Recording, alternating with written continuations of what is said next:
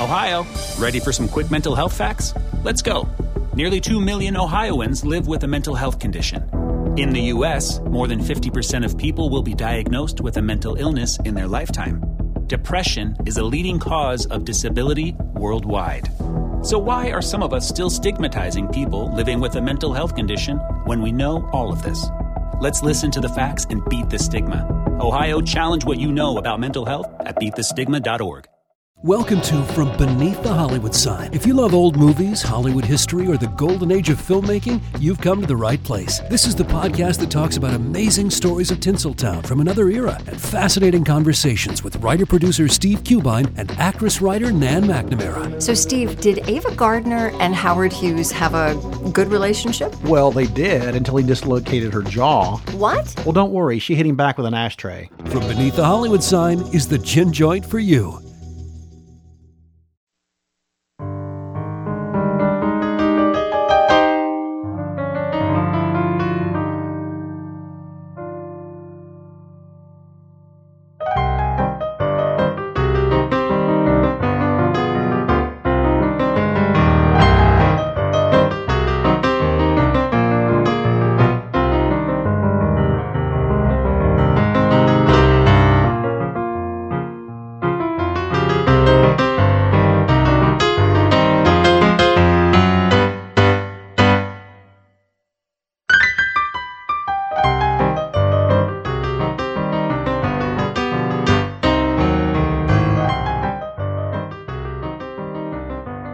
Hello, everyone. This is Eric Rivenes, host of the Most Notorious podcast.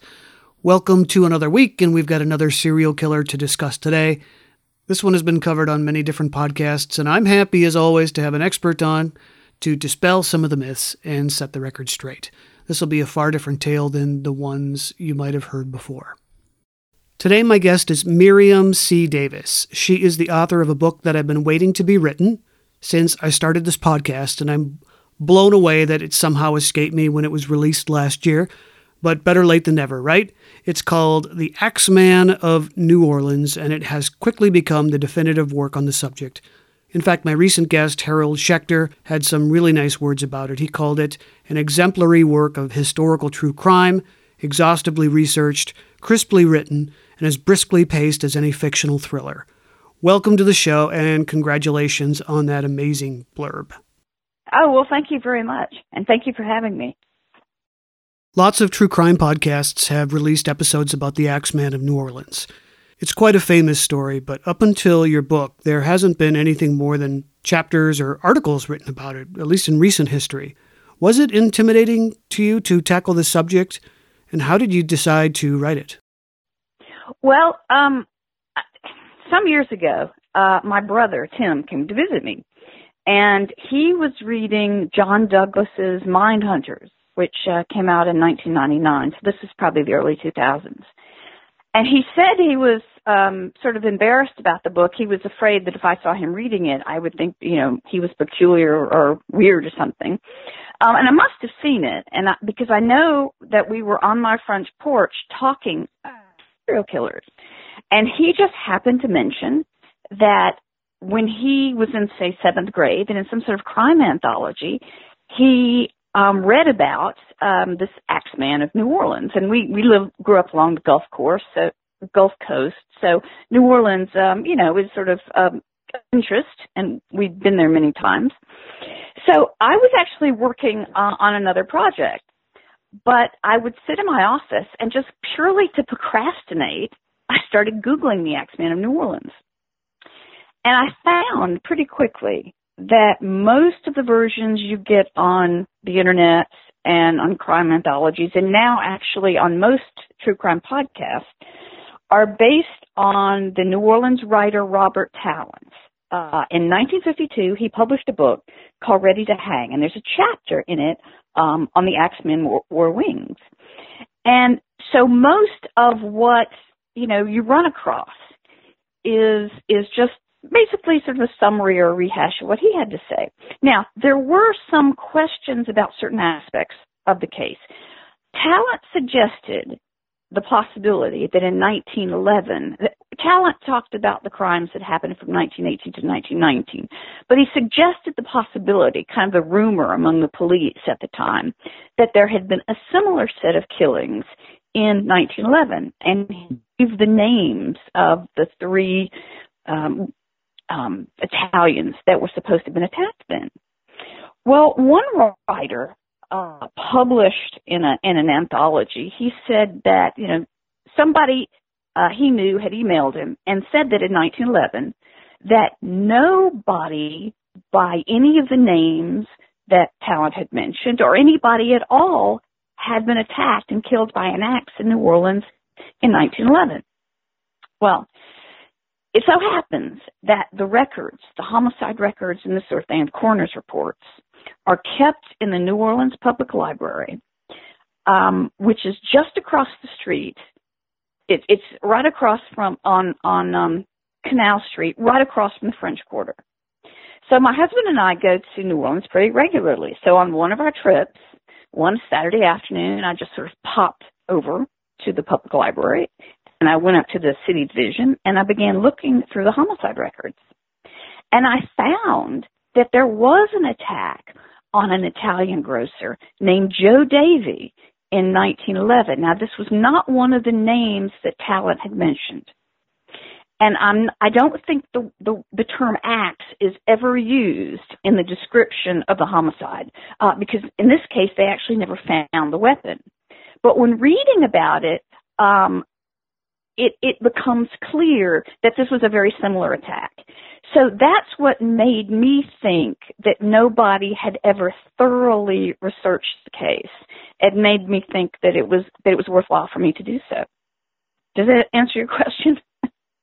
Absolutely it does.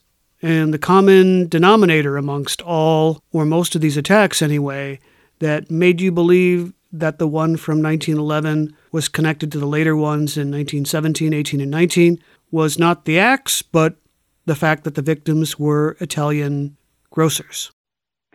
And it was a description of his injuries.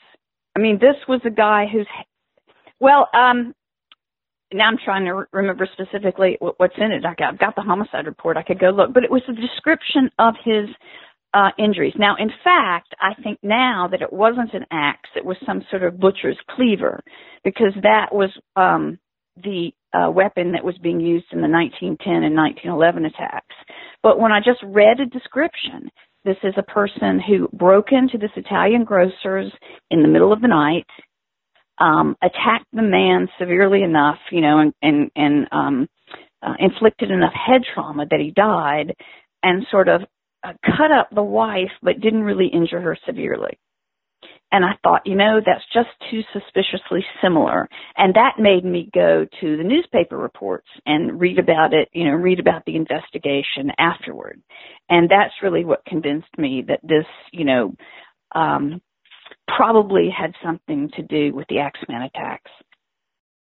Well, kudos to you for going back to 1910, 1911 to check out some of these primary sources. Were there other primary sources you found that hadn't been looked at by previous authors writing about the Axeman? Oh, yes. In that time in New Orleans, there were sometimes 3 or 4 different newspapers. There were usually at least 3. And they published a lot more detail about crimes than they would ever do today. So there's actually a fair amount of detail in these newspaper accounts. And there are coroner's reports, which I don't think anybody had ever looked at, as well as the homicide reports. There are also arrest records. There are directories. There's all kind of primary evidence for that period that I used sort of to piece together what I think happened. Well, and I think the trouble is that most people who are interested in this, going to New Orleans and having the time to go through all these records, it's just not really feasible. So I think I was just in a fortunate situation. So I'd like to ask you, as I usually do with authors at the start of my interviews, to set the scene for your book. Can you describe New Orleans in the 19-teens for us? What was it like? Well, it was unpaved, a lot of it. You still had a lot of dirt roads. on the edges of the town. You had cows and horses. I mean, it didn't seem very urban. In the French Quarter at the time, it was very crowded, and that's where a lot of the Sicilian immigrants lived, in what was basically a slum. So in the center, would have been what is now the very posh tourist district, would have been fairly crowded, whereas on the edges of town, it would have been much more sparsely populated.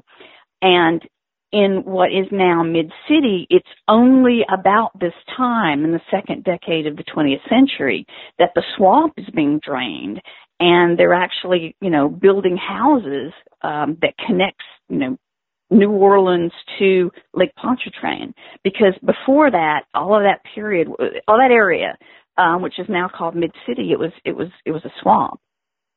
Without knowing much about the geography of New Orleans, I'd imagined the Axeman murders, before delving into your book, as happening in more congested downtown areas. But the photographs that you include show individual houses separate from surrounding buildings. Could you describe what these typical groceries looked like and where they usually were? Well, some of them were more in the center, like in the Bywater district. I think some people are disappointed to learn that, as far as I know, there were no attacks in the French Quarter. But some of them were sort of more towards the center, like in the Bywater district and in the edges of what is now mid-city. But a lot of them were on the edges. They were small groceries, maybe the size of a normal living room sometimes. This was a time, of course, when there's no refrigeration. People have ice boxes. Housewives often shop twice a day, once for the noon meal and then again for the evening meal. And so groceries are basically, these small groceries are basically on every corner. And this is a niche that Italian immigrants, mostly Sicilian immigrants, are beginning to take over. And you would have these small groceries with just sort of the basics.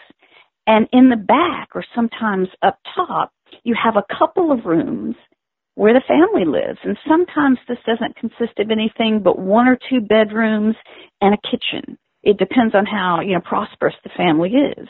But these are very much family businesses where, the entire family basically lives behind the shop and participates in the business. I mean, the wife and the children all participate in these family businesses. Something else I wanted to ask you about. I normally associate New Orleans with the French, with the Spanish. There's always been an African-American community there, but I never knew that Italians played such a rich role in New Orleans history. Mm-hmm. Can you describe how these Italian, Sicilian immigrants came to New Orleans? Well, yeah, I'm actually embarrassed to admit that when I started researching this, I grew up on the Gulf Coast, but I had no clue as to how important Italians had been to New Orleans and to Louisiana. But in the later part of the 19th century, cotton and sugarcane planters are looking for a source of cheap labor.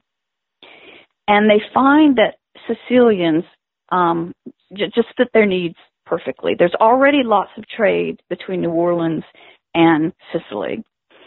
And so they were importing these workers, some of who just came and worked during the season on, say, sugarcane plantations and made their money and went home, but a lot of them who stayed. And so like 80% of these immigrants, these Italian immigrants, were actually Sicilian. And they would work on the sugarcane plantations, on the cotton plantations, and they would save almost every penny. They were extremely frugal. And as soon as they could, many of them would go into business for themselves. They might start out as peddlers or truck farmers, that is, raising food and chickens and so forth to bring into the markets in the city, and then trying to work up to owning something like a grocery. And this is clearly a niche that the Italians are taking over at this time. In like 1880, something like 7% of the groceries in New Orleans are owned by Italians, but by 1920, something like 50% are owned by by Italians. So this is clearly a niche that they've developed and made their own. I want to go back to something you talked about a little earlier.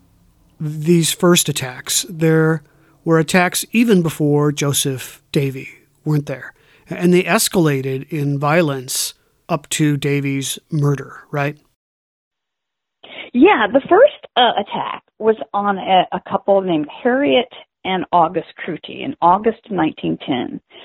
Harriet Cruty was awakened one night by about 1 a.m. by somebody who's demanding money, and she's told by this person waving this meat cleaver at her, if you don't give me the money, I'll do to you what I've done to your husband. She looks over and her husband's covered with blood.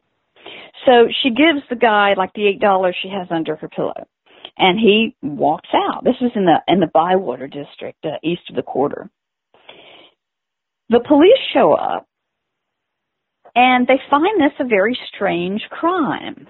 It turns out that Mr. Cruty's actually not badly hurt, but despite the fact that the intruder took the $8, he clearly didn't sort of ransack the grocery in the bedroom the way you would expect. In fact, under the mattress, Mrs. Cruty had a lot more money that he could have gotten, and which would have seemed an obvious place to look. So it's just, the police think it's rather odd crime. He's used a railroad shoe pin to force a door. And then he actually, this is funny, on the way out, he kind of takes the pet bird in the cage, walks down the street, sets down, and witnesses saw this, sets down on some steps, puts his shoes back on, which he had taken off before he entered the house, and then lets the bird go, and then sort of saunters casually off. So the police chief, the chief of detectives at the time, Jim Reynolds, thinks that this is very odd, and they begin to suspect that whoever did this was perhaps some sort of morphine addict, because at the time morphine was fairly easy to get. And they actually catch somebody, John Flannery, breaking into a grocery, and he is a morphine addict who has a history of assaults. They bring him to Mrs. Cruty. She says, yes, that's the man. And they throw him in jail. Well, by that time, another couple has been attacked, Joseph and Concetta Rossetto. This is about a month later in September of 1910. They are Italian grocers on the edge of the city, in a mostly black, poor, sparsely populated area. Again, the attack is with a stolen meat cleaver, and both of them in this case are attacked, and both of them are attacked much more viciously than Mr. Cruty had been. And so this is when the police really start worrying about there's going to be another attack. There are newspaper headlines invoking Jack the Ripper. And this was with a meat cleaver, right? It's a meat axe or a meat cleaver. They're basically the same thing, but one's a little bit heavier than the other. And in both cases, they're stolen. And what he seems to do is he steals it from a butcher shop. He uses it for the attack, and then he abandons it. And one of the things that the police suspect is that this person is an experienced burglar. Because he uses, he has the sense to take off his shoes so he doesn't wake people up, and he uses a railroad shoe pin, which is a very common burglary instrument at the time. So they are worried about another attack, which comes in June of 1911. Joseph and Mary Davy are a young couple. She's only 16 years old. And the attack seems to have occurred between 1 and 3 in the morning. The attacker used a railroad shoe pin to pry open a window. And he clearly intended to kill Joe Davy because his skull was just smashed in with some kind of implement. Now, the implement was never found, but the coroner said it was consistent with something like a meat cleaver. The poor girl wakes up in the middle of the night and sees the attacker and talks to him, and he says, where is your money? And she's too terrified. She doesn't even answer. And he hits her with like a porcelain mug, a porcelain cup, and she's actually cut, but she's not really badly injured. She's just terrified. And she lies there in bed next to her dying husband, actually frozen in terror until the next morning when neighbors come and knock on the door. And what I think is going on is that you see a real escalation. I consulted with a retired Georgia Bureau of Investigation profiler and a retired homicide investigator. And, both of them seem to agree that it looks like there is this escalation. One possibility is, and I think the homicide investigator suggested this, is that, and this is a burglar who, for whatever reason, hit August Crudy with his meat cleaver. Maybe he was starting to wake up and the burglar was worried, but then discovered that that he got a charge out of it, that's what he liked. He liked sort of the power. He liked seeing the blood. But I think in these three attacks, you can clearly see this escalation that resulted in a death. And in the meantime, Flannery's being held in jail, and it's now obvious that as these attacks continue, Flannery isn't the one doing them. Yeah, and the poor guy, he's now an insanity commission by this time, made up of physicians, has found that he wasn't fit to stand trial anyway for the Crudy attack because he was so, their term was morphine fiend, but he wasn't really in his right mind. And they actually recommended that he be sent to the asylum. And this guy just pleaded and pleaded not to be sent to the asylum. And he must not have been, because a year later he's still in the jail. And he wrote a letter, asking to be exonerated of this attack, that he's just very upset that he's being held on suspicion of this first attack, because he's pointing out that there are these other attacks that he clearly could not have committed. And I had trouble tracing him after that. He must have been released eventually, because a couple of years later he was actually shot and killed during the commission of a crime. But he was very insistent that his name be cleared of this accusation of the attack against the Italian grocer. When you visit Arizona, time is measured in moments, not minutes. Like the moment your work stress disappears as you kayak through the canyons. Or the moment you discover the life-changing effects of prickly pear chocolate. But nothing beats the moment you see the Grand Canyon for the very first time. Visit a new state of mind. Learn more at hereyouareaz.com. The storm broke in Chattanooga one night in 1906 when a young woman was the victim of a violent crime.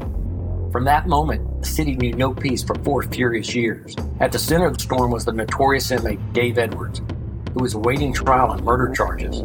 After a high-profile case threatened to go cold, the desperate county sheriff did the unthinkable by freeing Dave Edwards from jail and deputizing him to track down the fugitive.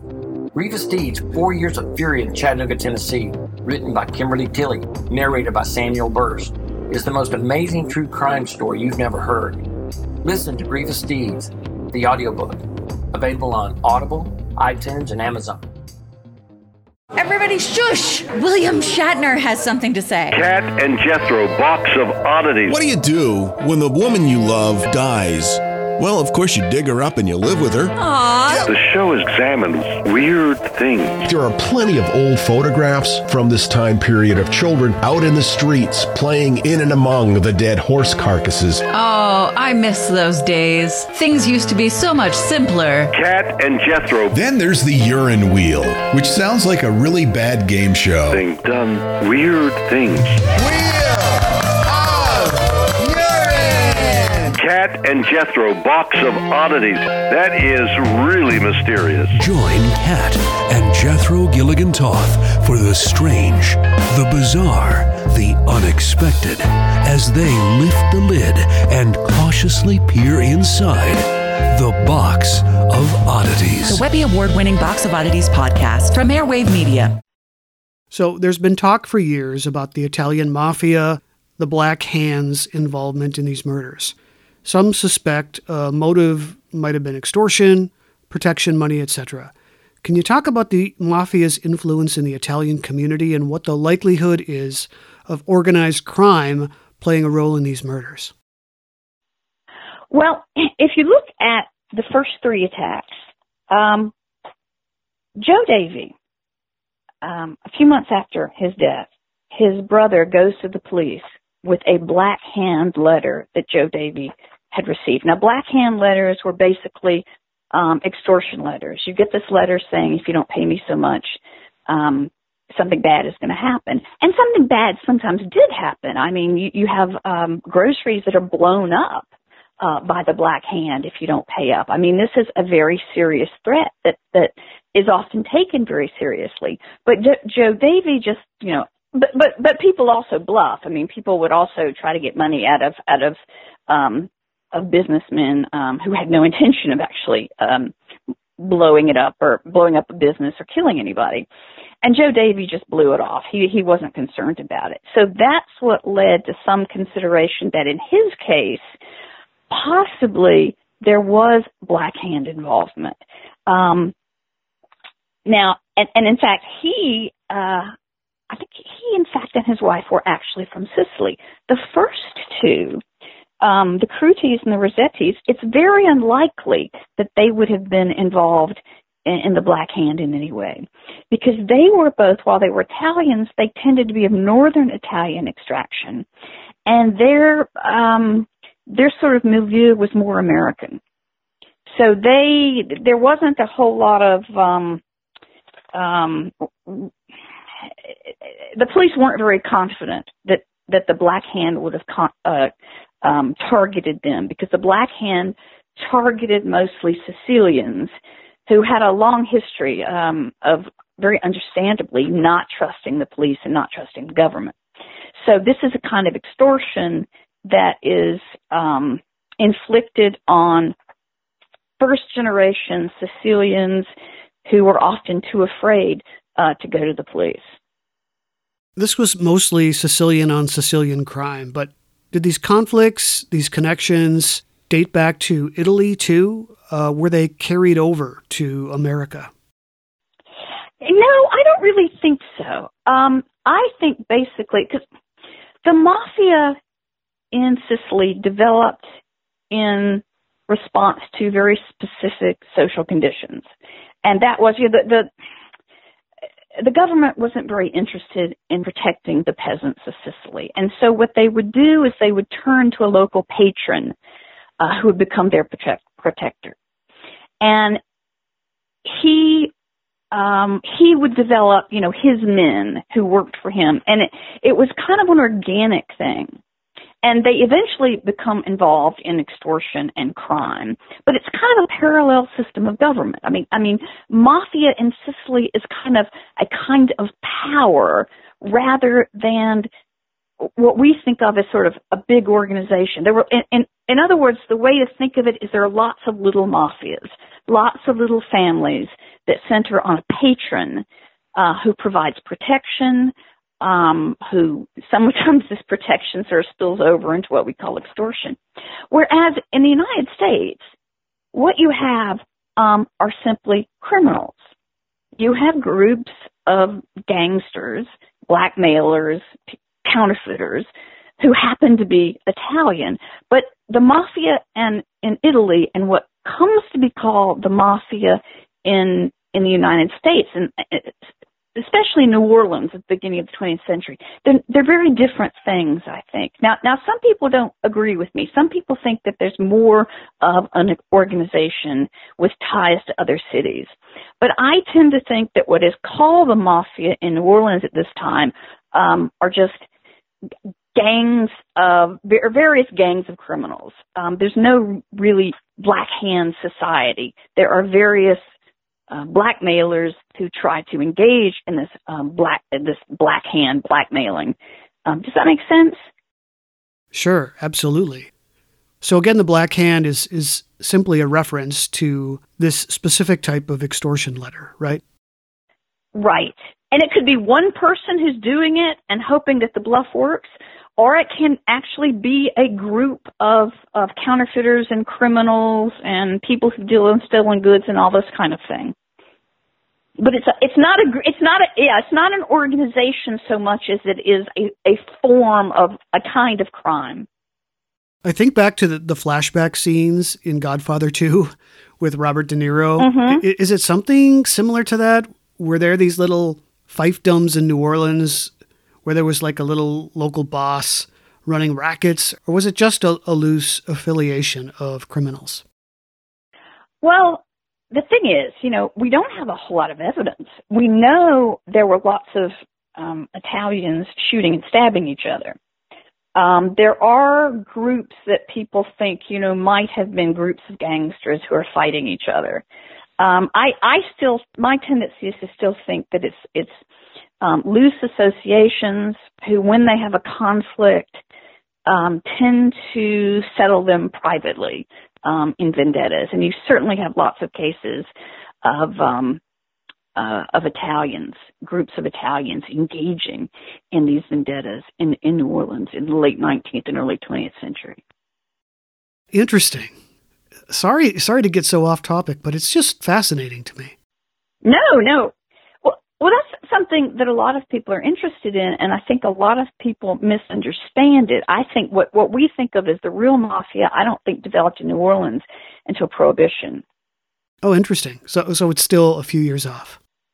Yeah, and as I said, not everybody agrees with me. I mean, Mike Dash wrote a book where he talked about Giuseppe Morello, who he calls the first mafia boss in New York, and who had a real sort of organization and may have had ties to New Orleans. But I tend to think that mostly in New Orleans is what you have are just various gangs of criminals. Right. Who aren't particularly well organized. And Prohibition begins not long after this rash of murders, the murders most associated with the Axeman. And I wanted to ask you about this. There is a pause in the attacks from 1911 to the very end of 1917, right? When they begin again. That's right. The Cleaver, as he's known, just kind of disappears. And the police chief, Jim Reynolds, he's the police chief by this time. In 1910, he was the chief of detectives, but then by 1911, he's the police chief. He fully expects another attack, and it doesn't come. And he reemerges, I think it's the same person, reemerges at the end of 1917. He attacks a couple named Andolina, and this is out in Carrollton. And again, they are Sicilian grocers who live behind the grocery store. This time, he uses actually a hatchet, but this is the first time that I know of that the classic way that the Axeman is supposed to enter, and this is what Talent said, is he pries a panel off one of these big, heavy doors to enter. This is the first time that I know of that he actually uses this method of entry.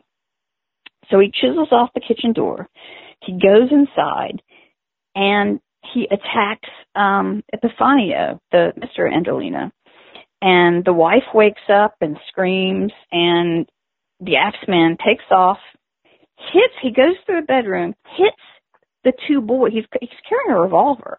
He hits the two boys, but he doesn't touch the girls, and he's out. So again, you have this case of an attack on the male, as well as in this case on the two sons. The wife isn't touched, and nothing seems to have been stolen. So I think it's very much part of this whole Cleaver pattern. And I asked the profiler that I talked to, I said, what is the possibility that the Cleaver and the Axeman are different people? And he said it was extremely, extremely small, that you have somebody who uses the same method of attack on the same people like this. He thought it was virtually certain that the Axeman of 1917, 1918, 1919, and the Cleaver of 1910 and 1911 must be the same person. What is your explanation for the 6-year lull in activity for the Axeman? My best guess is that he's probably in jail. The police reckoned that he was a burglar. You know, he uses this common burglary tool. And the most likely explanation is that he got caught committing some other crime and got sent to jail. Now, I don't know that for a fact. He could have been in some other community attacking Italians somewhere else. But if I had to bet money on it, that's what I'd say. And is it during this time that Joe Mumphrey emerges as a suspect? He's the man that's most widely suspected to be the killer, and he was a black-hander, right? Right.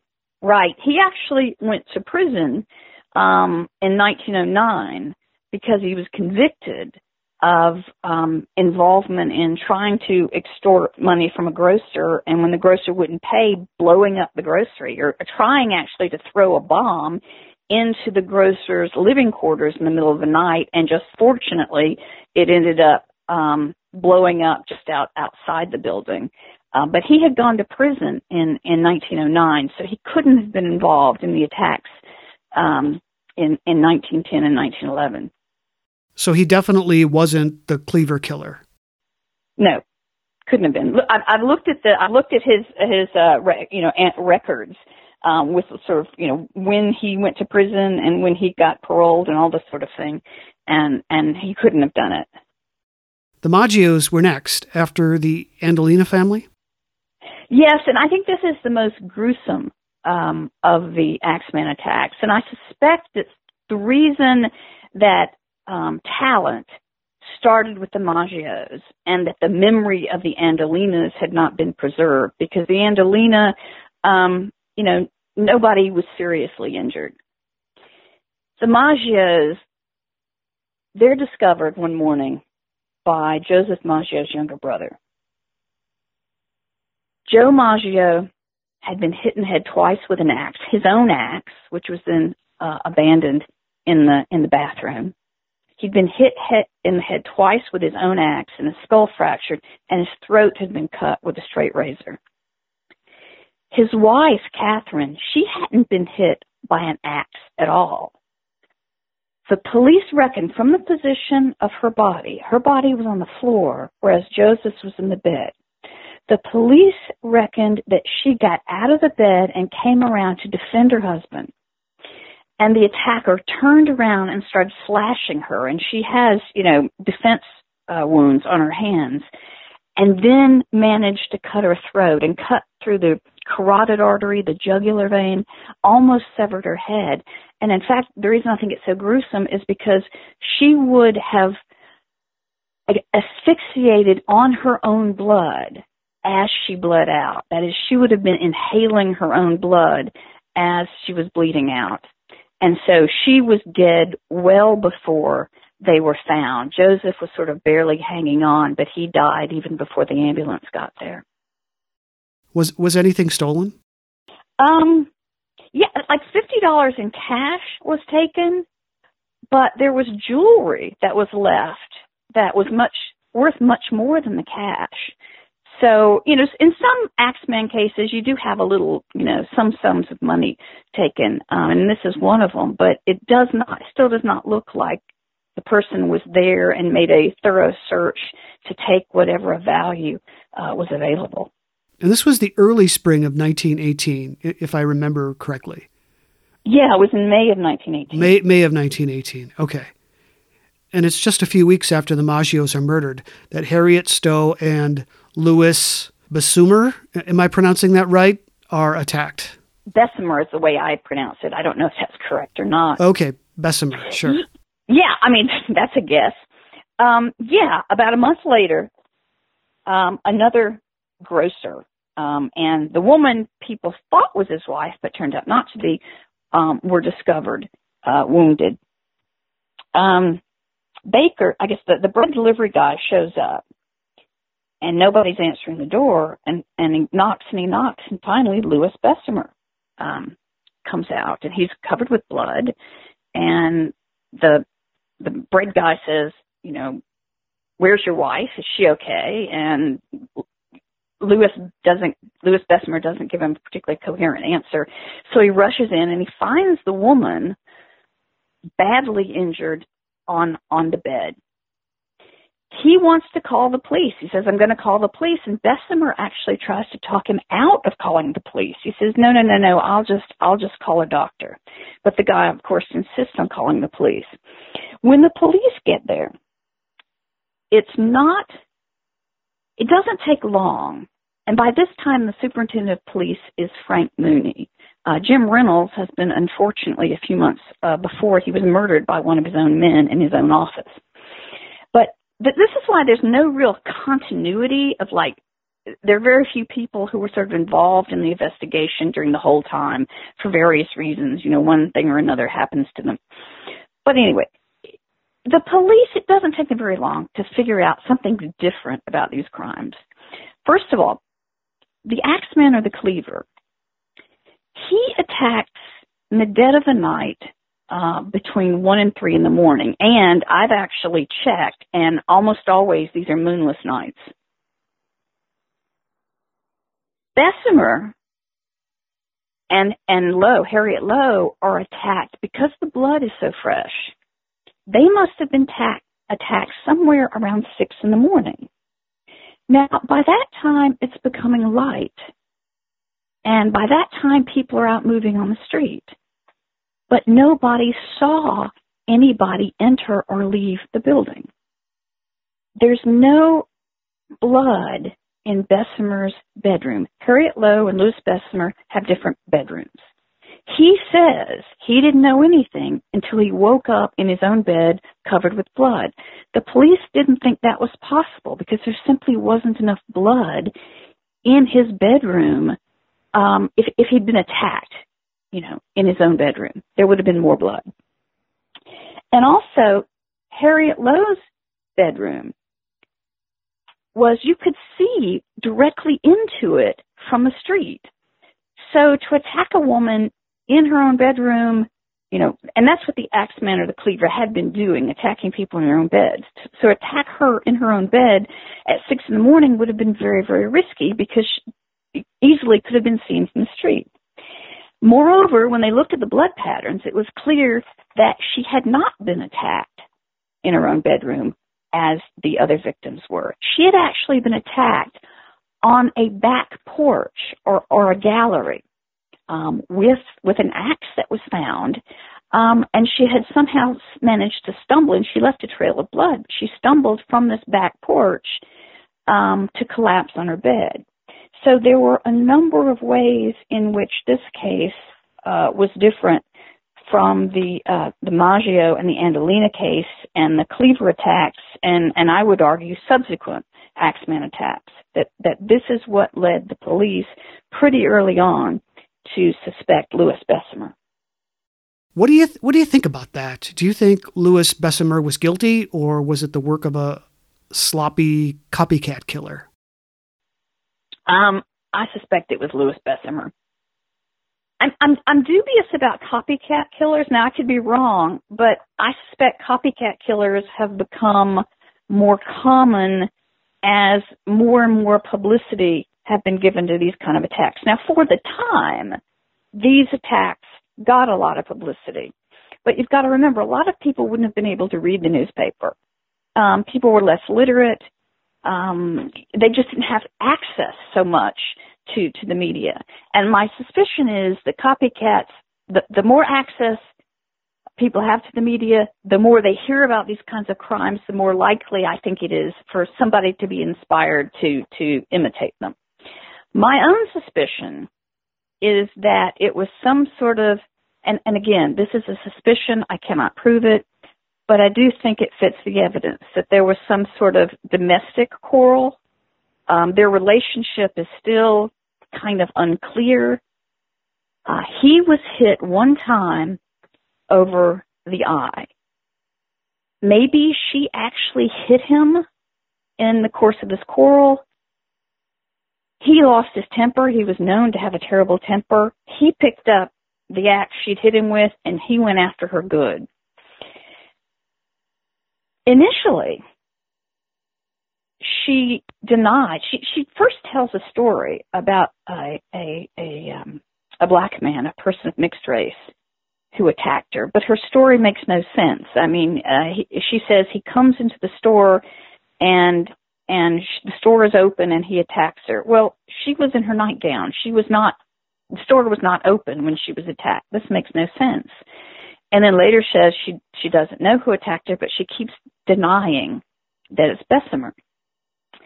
Then later, after she's gotten out of the hospital, she does go to the police and say that it was Louis Bessemer, even though she can't really remember everything very clearly.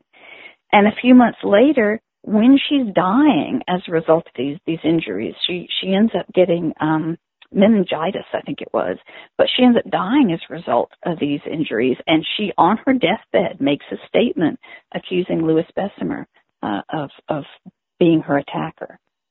And what happens to Louis Bessemer? Well, he's put on trial, and he's acquitted. And while I think this is a wrong verdict, I mean, my suspicion is he was probably guilty. I think it was probably legally the correct verdict, because I think there would have been a lot of reasonable doubt in the minds of the jurors. First of all, there's still somebody out there attacking grocers. By the time it takes a while for him to be tried because of the Spanish flu in New Orleans. So during the time that he's been in jail, there have been other attacks. The police chief had said, and he was called to testify and repeat what he'd said, that he believed there was a single attacker. So if he believes there's a single attacker, the defense can say, aha, and, poor Harriet Lowe and Louis Bessemer are simply victims of this person who's going around attacking grocers. Harriet Lowe clearly, during the last months of her life, was suffering from when she was accusing Bessemer, she was suffering from some real mental strain. She was on the verge of a nervous breakdown. The housekeeper that was hired to help her out said that she was incessantly praying and having visions of Jesus. I mean, this woman, I think a jury could conclude this woman was really not in her right mind when she accused Bessemer.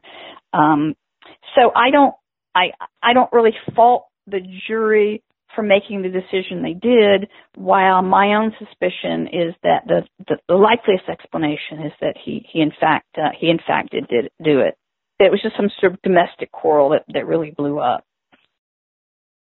Then in August, more victims follow, and first it was Anna Schneider, right? And less than a week later, Joseph Romano met his fate.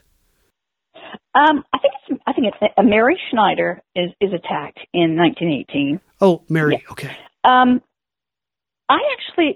don't think this is an Axeman attack. It was included in the list of attacks that Talent gave, but when you read the newspapers and get the details, it looks very much more like a burglar who was just interrupted. She wasn't hit with an axe. She was hit with a lamp.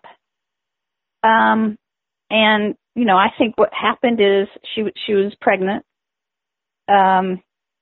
She wasn't sleeping well. She woke up to find this burglar in her bedroom, and he hit her with a lamp and ran. But because of some of the headlines that some of the reporters were using, or some of the newspapers were using, I think it got connected in the public memory with the Axeman attacks. But I don't think it fits. And could you talk a little bit about Joseph Romano as well? Oh yes, this was about a week later. Joseph Romano is he's a barber, not a grocer, but he lives in a house with his nieces, his mother, and his sister. And in the front room, his mother runs a small grocery. And one night, somebody goes to the backyard, picks up one of the family's axes, crawls through Romano's bedroom window, and hits him a couple of times with an axe, and runs through the niece's bedroom without stopping or touching them. So again, I think you have the same pattern. You have the male in a household with an Italian grocery attacked by with his own axe. Oh, and can I say something about why I think the attacker switched from a cleaver to an axe? Oh, yeah, please.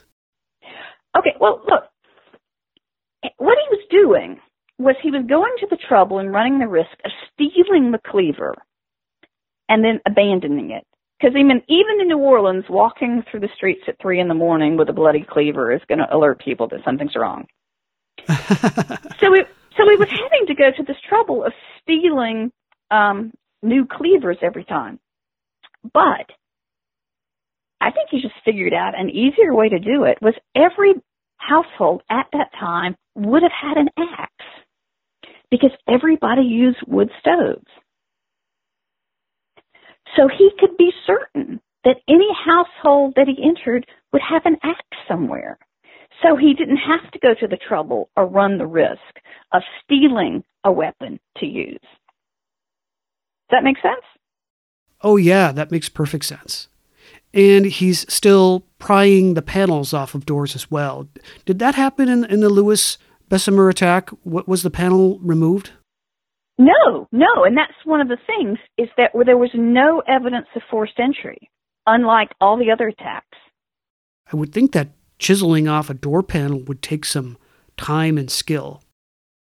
And sometimes, like in the Romano case, he just went through an open window. I don't think he had a fetish about door panels. I just think that when he couldn't find an open window, that he would resort to chiseling off the door panel. But it wasn't. I don't think it was something that he was part of his sort of necessary pattern.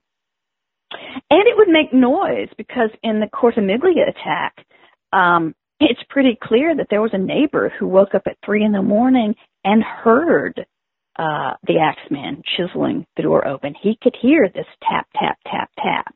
And when he went out on his front porch and turned on the light to see what he could see, it stopped.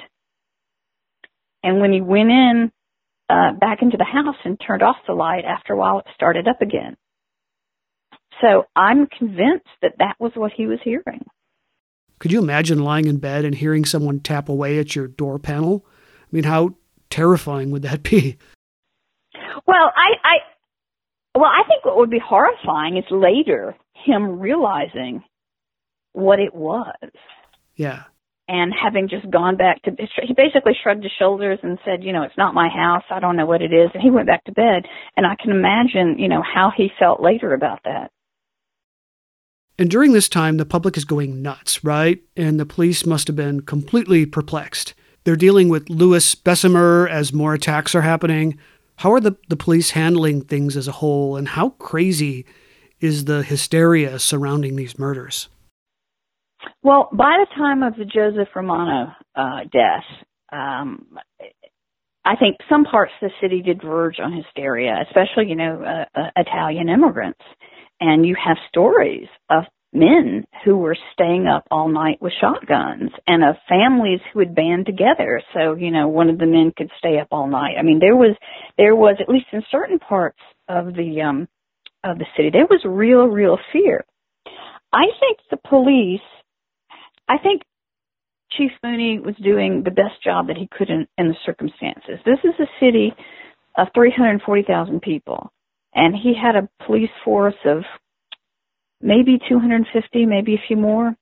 But he didn't have the manpower he needed. What he did was he sent out patrols, extra patrols to cover the areas, these sparsely populated areas that the Axeman seemed to prefer.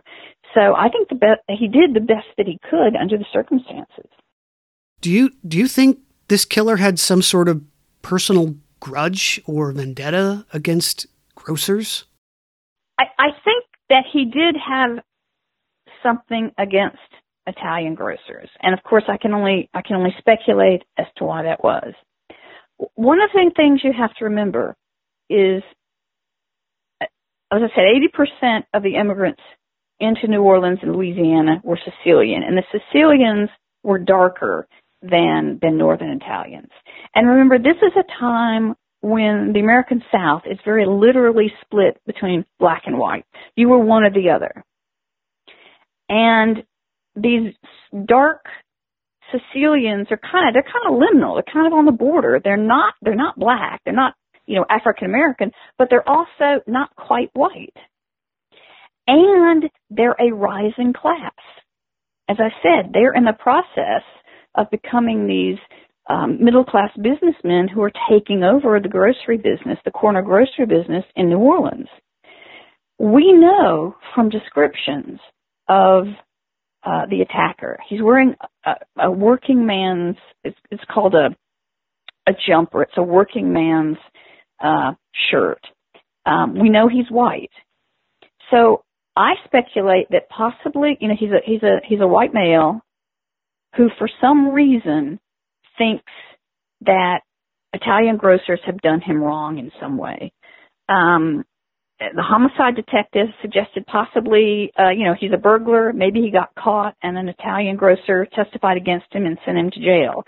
I think possibly, he thinks of himself as a failure and he resents these, quote unquote, non-white immigrants who are sort of rising and doing better than he's doing.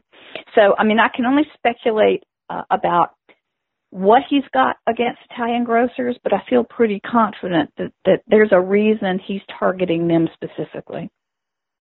So things really intensify on Sunday, March 9th, 1919, with a particularly gruesome attack. Can you tell the story of the Cortimiglia family? Yes. This is across the river in the little from New Orleans in the little community of Gretna. There's an Italian grocer and his wife, Rosie and Joseph Cortimiglia, and their daughter, and they're attacked in bed with their own axe in the middle of the night. And both Rosie and Charlie, let's say Joseph, Charlie Cortimiglia, they're badly injured and taken to Charity Hospital. But Mary, their 2-year-old daughter, she's dead at the scene. The police, the New Orleans police, Chief Mooney, is clearly believes and is clearly telling the Gretna authorities that this is he called him a fiend. They didn't have the term serial killer at the time, but he believed that this was part of these patterns of attacks on Italian grocers.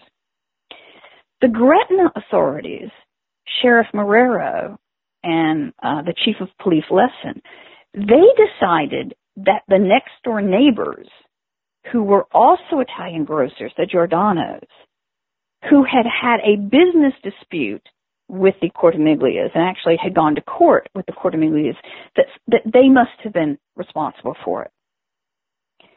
But the problem is they didn't have any real evidence because the Cortimiglias were in no shape to identify anybody. So what happens is after the Cortimiglias have been in Charity for a week or so, the Gretna authorities the police claim that they have identified the Giordano's, or Orlando, who's sort of 68, 69, and his 17-year-old son, Frank, as the attackers. Now, what's really interesting about this is that the Cortimiglias make this accusation in front of nobody else but the police, allegedly. The doctors say the Cortimiglias cannot identify their attackers. When newspapermen go and talk to the Cortimiglias, they clearly cannot identify the attackers. It's only the police who say, they've identified the attackers. Now, what one group of reporters showed that when you went to Charlie Cortimiglia and asked him questions, he just answered yes to everything. Neither one of them had a clear memory of what had happened that night. After 3 weeks, Rosie is well enough to be released from the hospital. And she is immediately arrested by Sheriff Marrero as a material witness and put in Gretna jail. And the next morning, she signs an affidavit against her neighbors. And as one of her doctors testified at trial, that he found it really interesting that Rosie went in 24 hours from not remembering anything about this attack to remembering it allegedly in great detail. So that's how the accusation against the Giordanos came about. And as soon as she signed this affidavit, she was released from Gretna jail. And what happened to the Giordanos? Well, a couple months later, they were convicted on not much more than her accusation. They were both convicted, and 17-year-old Frank was sentenced to be hanged.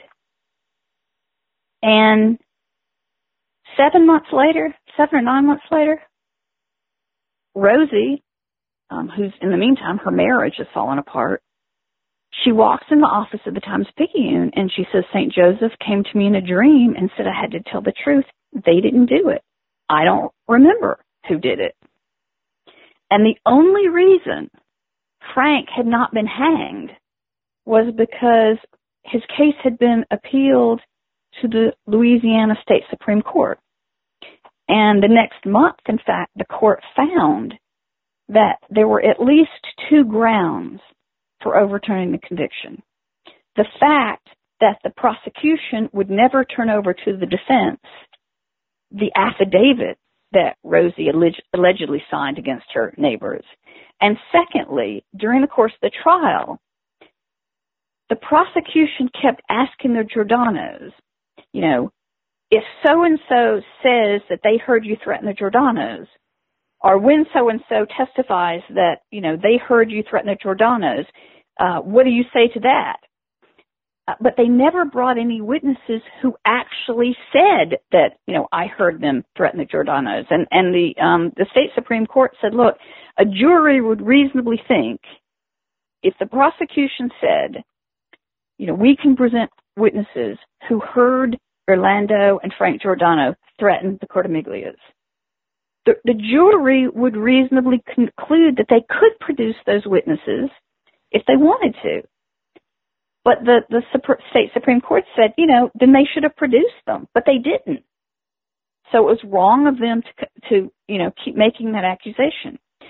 So that is the only thing that kept Frank from being hanged in the meantime. So the case was sent back, to the trial court, and it took about 6 months or so, but eventually the case against them was dropped and they were released. But the prosecution didn't give up immediately. At one point, Rosie Cortimiglia was threatened with perjury charges. And the police never followed through on those charges? No.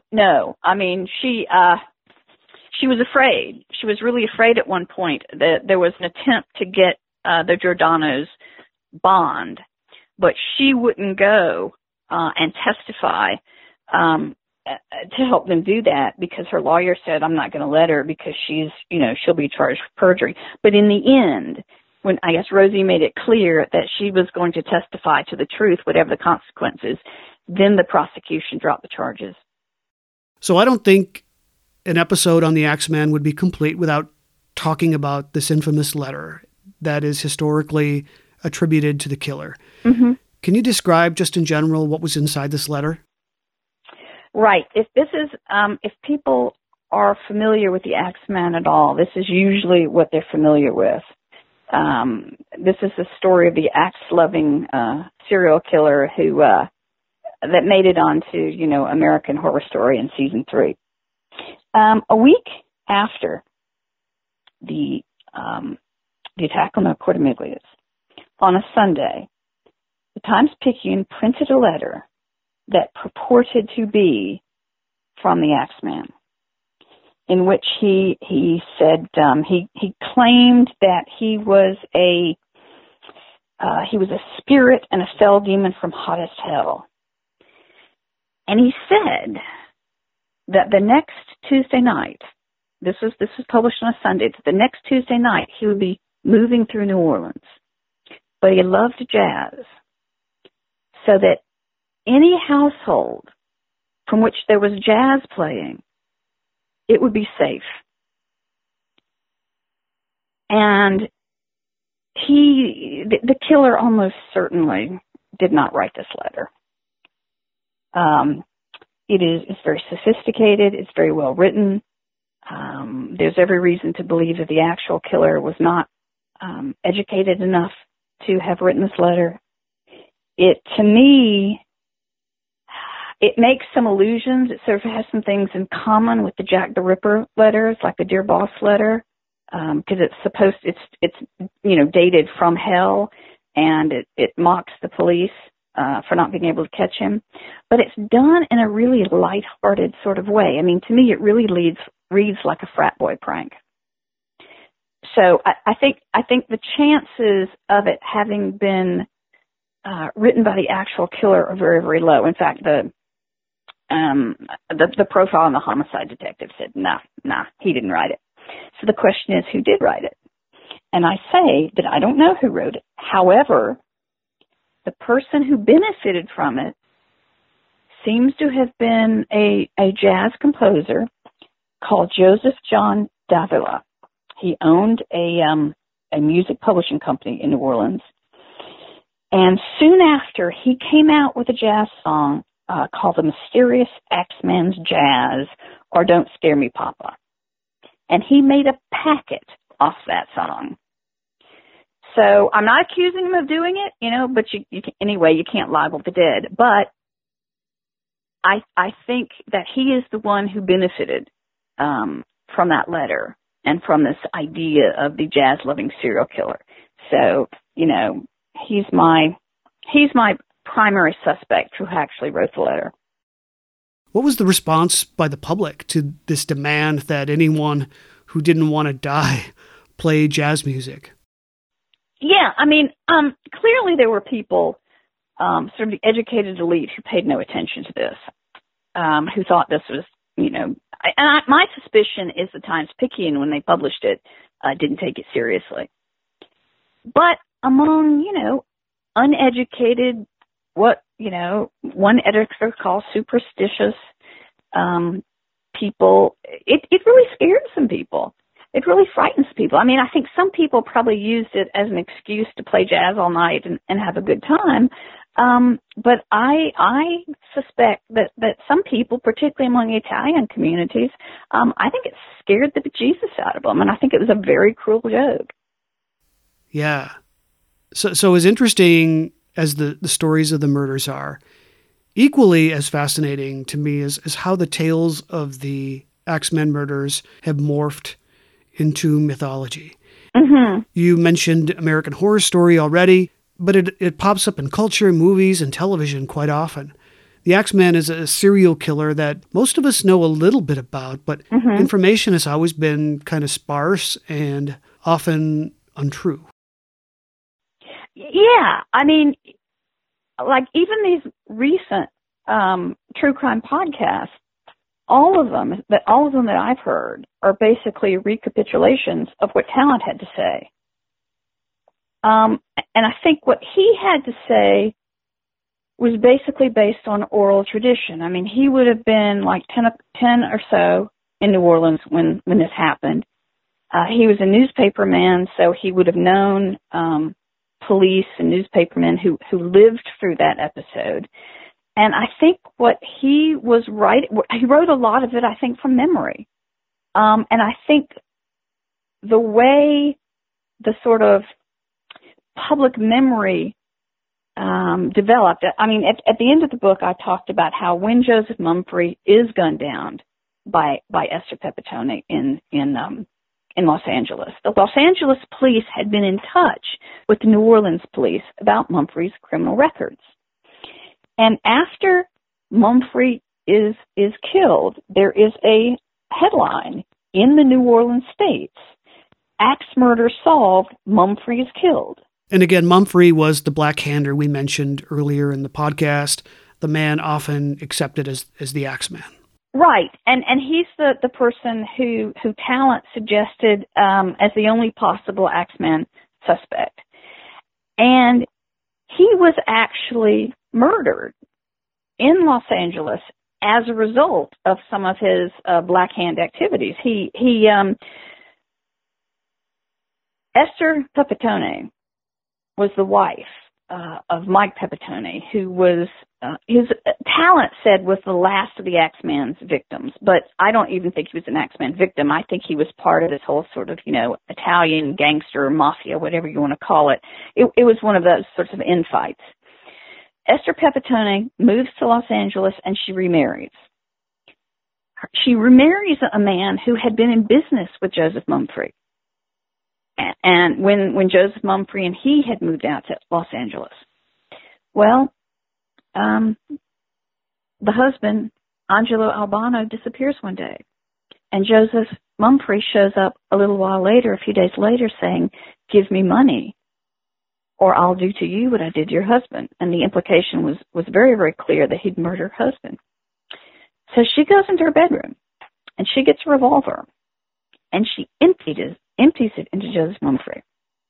And then she gets another revolver, and she empties it into Joseph Mumfre. And then, when she's put on trial, she pleads self-defense, and she's acquitted. But the story that gets back to New Orleans is this story that's published in the New Orleans States, that the axe murders must be solved because Mumfre's been killed. And they argue, you can see here the seeds of what Talent had to say a few decades later. And it's just that, writers, when they're writing from memory, they misremember things. And I don't think newspaper men at the time were not always as careful as they ought to be. And so that, I think, is the seed of what became Talent's version, which is kind of the standard version you still find out there. I neglected to follow up. After the Cortimiglia family, there were a few more attacks, including one against Mike Pepitone. Well, Pepitone is the last alleged Axeman attack. As I said, I think the Cortimiglia attack was really the last legitimate Axeman attack in New Orleans. I think Pepitone is kind of a black hand Italian gangster infighting. But after his death, Talent says there are no more Axeman attacks. But I actually have traced what I think are 3 other Axeman attacks in Louisiana. In December of 1920 in Alexandria, Louisiana, Joseph and Rosie Spera, who are Italian grocers, are attacked. Joseph and their small daughter are killed. On January 14, 1921, in DeRidder, Louisiana, which is in West Louisiana, Orlando Giovanni is attacked with an axe and killed. And then in April of 1921, in Lake Charles, Louisiana, a couple named Scalisi, and all of these are Italian grocers, Frank and Marlena Scalisi, are also attacked. Same MO, axe, nothing stolen, and the man is killed. So I actually think that once the Axeman left New Orleans, that you can sort of trace him as far as western Louisiana into 1921. Incredible. And it seems more than a coincidence, right? Italian grocers being attacked with axes. Yeah, and I really I found it by accident. When I was going through New Orleans newspapers, I sort of just saw this headline and followed it up, and then turned out there were a couple more attacks. And I'm convinced that the farther west you go, somewhere there are more stories about this. But as far as I can tell, it just peters out at this point. What I like about your book is that you don't feel the need to hoist a specific suspect up at the end. There are a lot of authors, when writing about cases like this, unsolved cases, they feel compelled, even though there might be little to no evidence, to put the blame on someone and claim that they've solved it once and for all. But you admit at the end that it's still unsolved. Let me ask this. Did you set out in writing this book with a belief that you would discover who the real killer was? Well, I would have loved to have had a suspect. But I thought that the chances were not great. I mean, if Joseph Mumfre didn't do it, I never thought there was, a terribly big chance that I would be able to solve it. Now, I mean, there's always a possibility, and I would have loved to have come up with a viable suspect. But, it just didn't turn out that way. Of all the suspects that you've examined, do you lean towards someone as the killer, or is it all just too ambiguous in your own mind? The one suspect who was named, who apparently was Frank Mooney's sort of chief suspect, was a sort of a black man named Charles Anderson, who was a habitual criminal. And I just don't think it was him at all, because the witnesses that we have said that the Axeman was white. The witnesses are all from the Cleaver, but since I think they were the same killer, I feel pretty confident that the Axeman was white. And so Charles Anderson, I did follow up on him. I tried to see if there was any evidence, but that would support that. But I just don't think so. And this is why I end the book with a profile of the kind of person I think it was likely to have been. Because I think we can speculate in that direction, but I just couldn't come up with any particular name. Fair enough. I assumed you watched the American Horror season with the Axeman as a character. What did you think about that? Well, the American Horror Story, I have to confess, it's a little creepy for me. So I watched as much of season 3 as I could. But, it's the Axeman of myth and legend, a trumpet-playing serial killer. But, it's interesting to see how people take these myths and how they spin them. I've read several novels based on the Axeman story. And there's one that's just came out. I can't remember the name of it, but somebody sent me a newspaper clipping about it.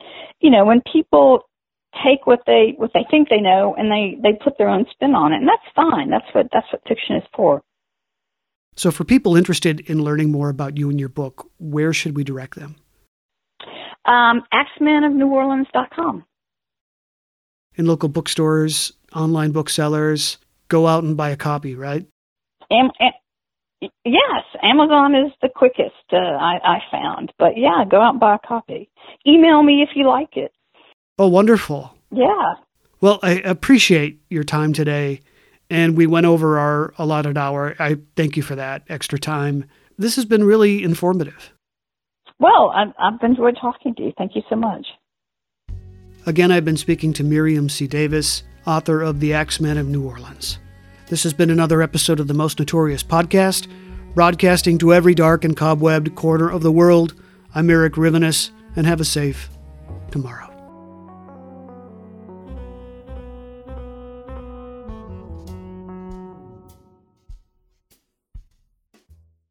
When you visit Arizona, time is measured in moments, not minutes. Like the moment you see the Grand Canyon for the first time. Visit a new state of mind. Learn more at hereyouareaz.com.